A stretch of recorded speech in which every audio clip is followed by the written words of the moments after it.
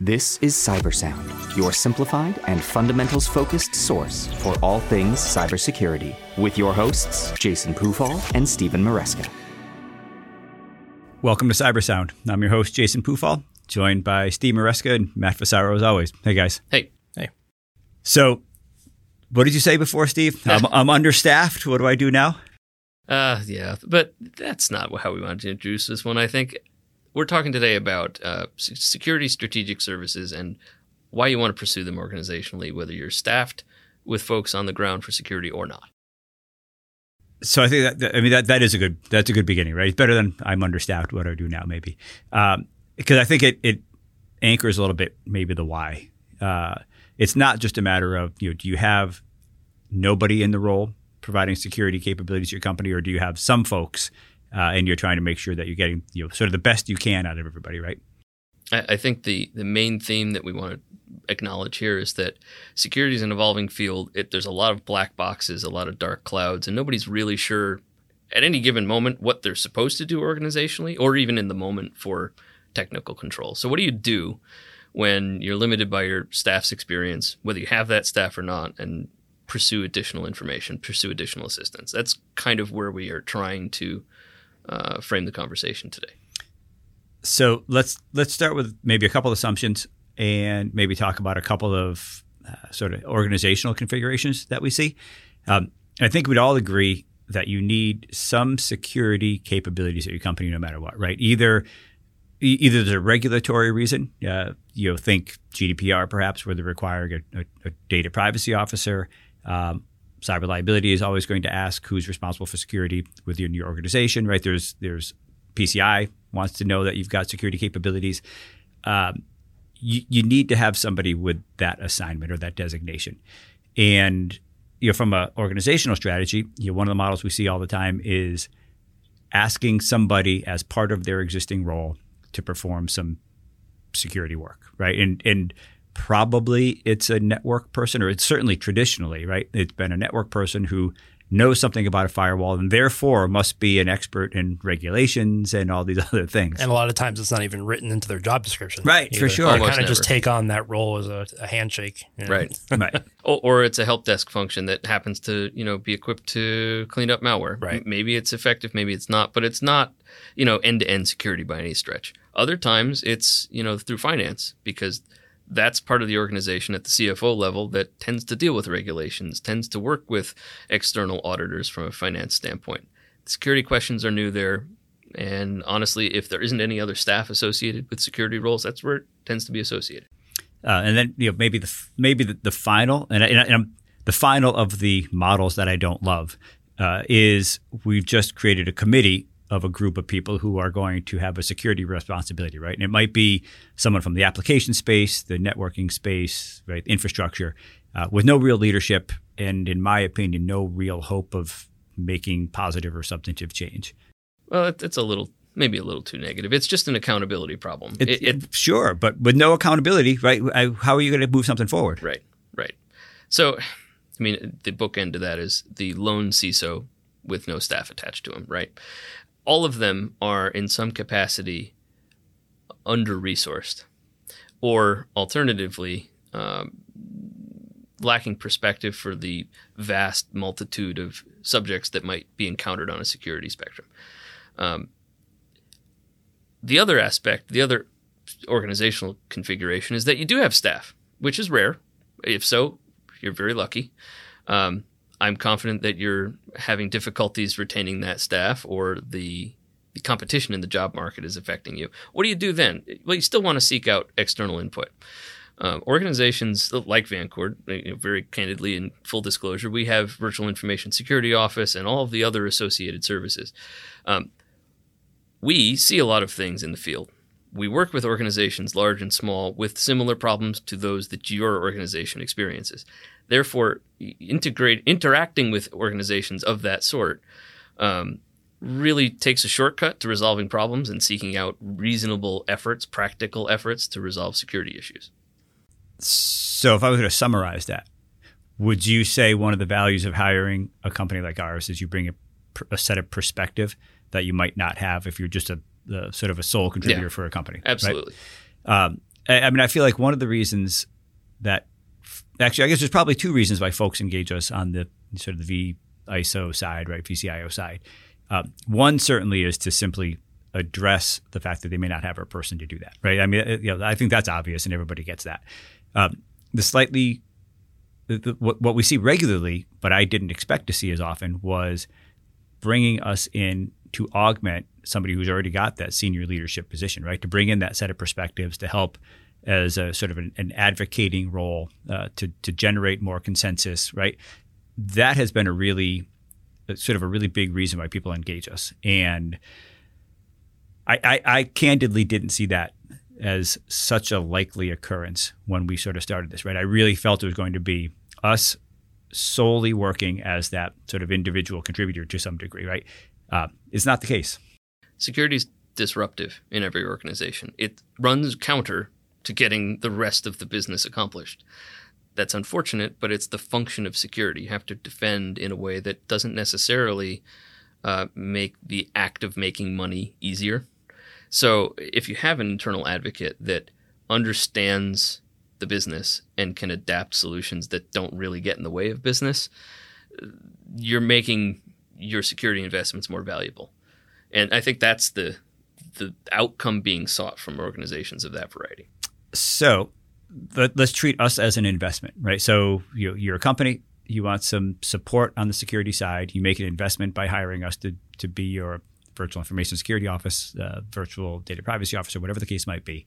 How do you make that relationship work as sort of effectively or productively as you can?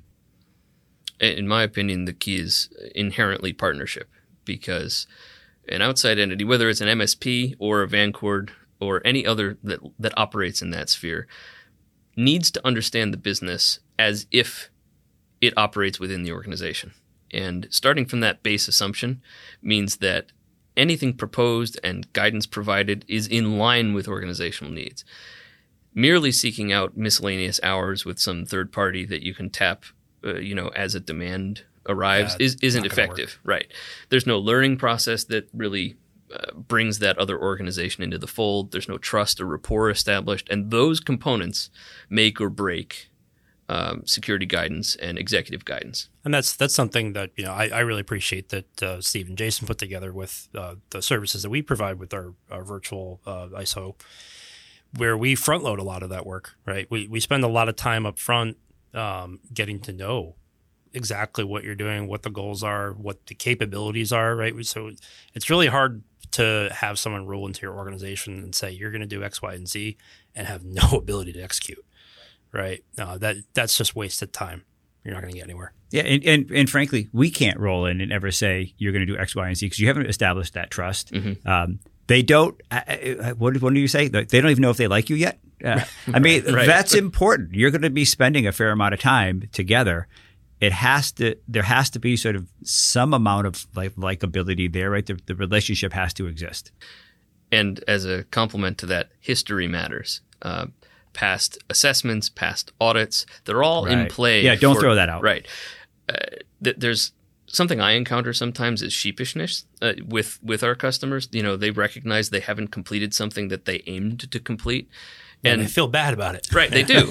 I've been jokingly introduced as a security therapist at times, and it's not wrong. That relationship, the foundations of that relationship actually help that along. Part of the role is actually anxiety reduction and just having the ability to reach out for a sounding board. But that's only possible where everyone feels comfortable about, sharing the skeletons in the closet, identifying flaws that are systemic, and whether they're addressed or not, using them as the basis for movement. So what's interesting about that, and I wasn't thinking about this earlier, it is a two-way street. So it's great if they're sharing the skeletons in their closet, or maybe they feel a little sheepish about not having done something. I think it actually works really well when they come back to us and say, part of your service would be better if you were able to deliver this more consistently, right? We've had feedback around, where's your time spent? Can you give me a better report? And that collaborative nature, I think both parties can always improve. We see that all the time. Those conversations are frankly our best ones. Right. Flexibility is the name of the game in these types of services, because a conversation that starts in a firewall upgrade may actually turn into, oh, we have some request from our insurer or a third party to make this improvement. And pivoting on that is quite a challenge. The roles and the expertise required to pivot is pretty important. Being able to flexibly bring in appropriate domain experts and make it a more productive conversation is rather a critical thing. Our competitors that have a single person assigned to customers for strategic guidance are those that really should be avoided, because they don't foster relationships with staff at different levels. They don't necessarily have a bench of folks at different tiers that they can offer beyond the executive level. That's the flexibility that we think makes a difference in some of the services that we provide. But we're not advertising ourselves. This is what you should seek in any entity that provides services of this variety. Yeah, and I would say if you're going to engage in, we have to think of a better term, right? Because I want to keep saying a V style or virtual style service. They should be strategic, right? These are not tactical services. So I think you want to be careful not to put yourself in a position where you're saying, oh, I've hired my VISO. I'm going to have them help me develop my security program and implement MFA, because I think they're two very different things.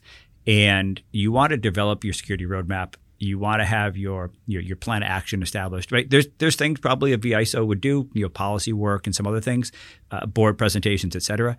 When you have specific projects, treat them like a statement of work. Figure out, fixed fee ideally, right? Figure out your start and end and execute against sort of a dedicated project. I think your outcomes are going to be better. And recognize where strategic guidance, consulting services can pick up some of the slack that other things that may have been purchased failed to deliver. One really good example is the use of an EDR, XDR type platform. They build themselves as end-to-end protection that can defend against some unknown threat. That might be true, but the alerts are only as good as the data they have relative to business systems and their implications. And some of the interpretive efforts to determine whether an alert is ignorable or an emergency really come from that supplemental situational awareness you get from really understanding an environment. Yeah, it's totally reasonable. That's that partnership piece. I think both sides need to have a relationship, and I think we need to be in a position to support and collaboratively support the organization that we're working with. Anything in closing? I mean, I feel like this is a pretty good primer on potentially how to use a strategic service like a VISO or VDPO. Partnership and mutual growth are inherent in the success of these services. Seek out those elements as well as expertise, of course, and success is a almost guaranteed outcome. Yeah, and I think I'd say flexibility is probably important. Just because you've spent some time developing a plan, if you're working in that sort of partnership model, when there's an organizational emergency, you don't be afraid to call on your virtual CISO to help you sort of work through that, right? And that might require a shifting of priorities, and I think that's okay. So, well, I think generally speaking, I think that summarizes this. There's options out there if you need to augment, either fully augment and have as an outsourced your information security program, or existing staff needs somebody to lean on. That's what these services are for. If you've got experience with sort of using these and you have comments on how you might want to better deploy them than what we're talking about, feel free to reach out to us. You can search us at LinkedIn, at Vancord, or Vancord Security on Twitter. We're happy to continue the conversation. And as always, we hope you got some value out of today's podcast, and have a good day. Thanks.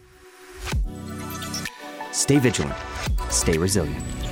This has been CyberSound.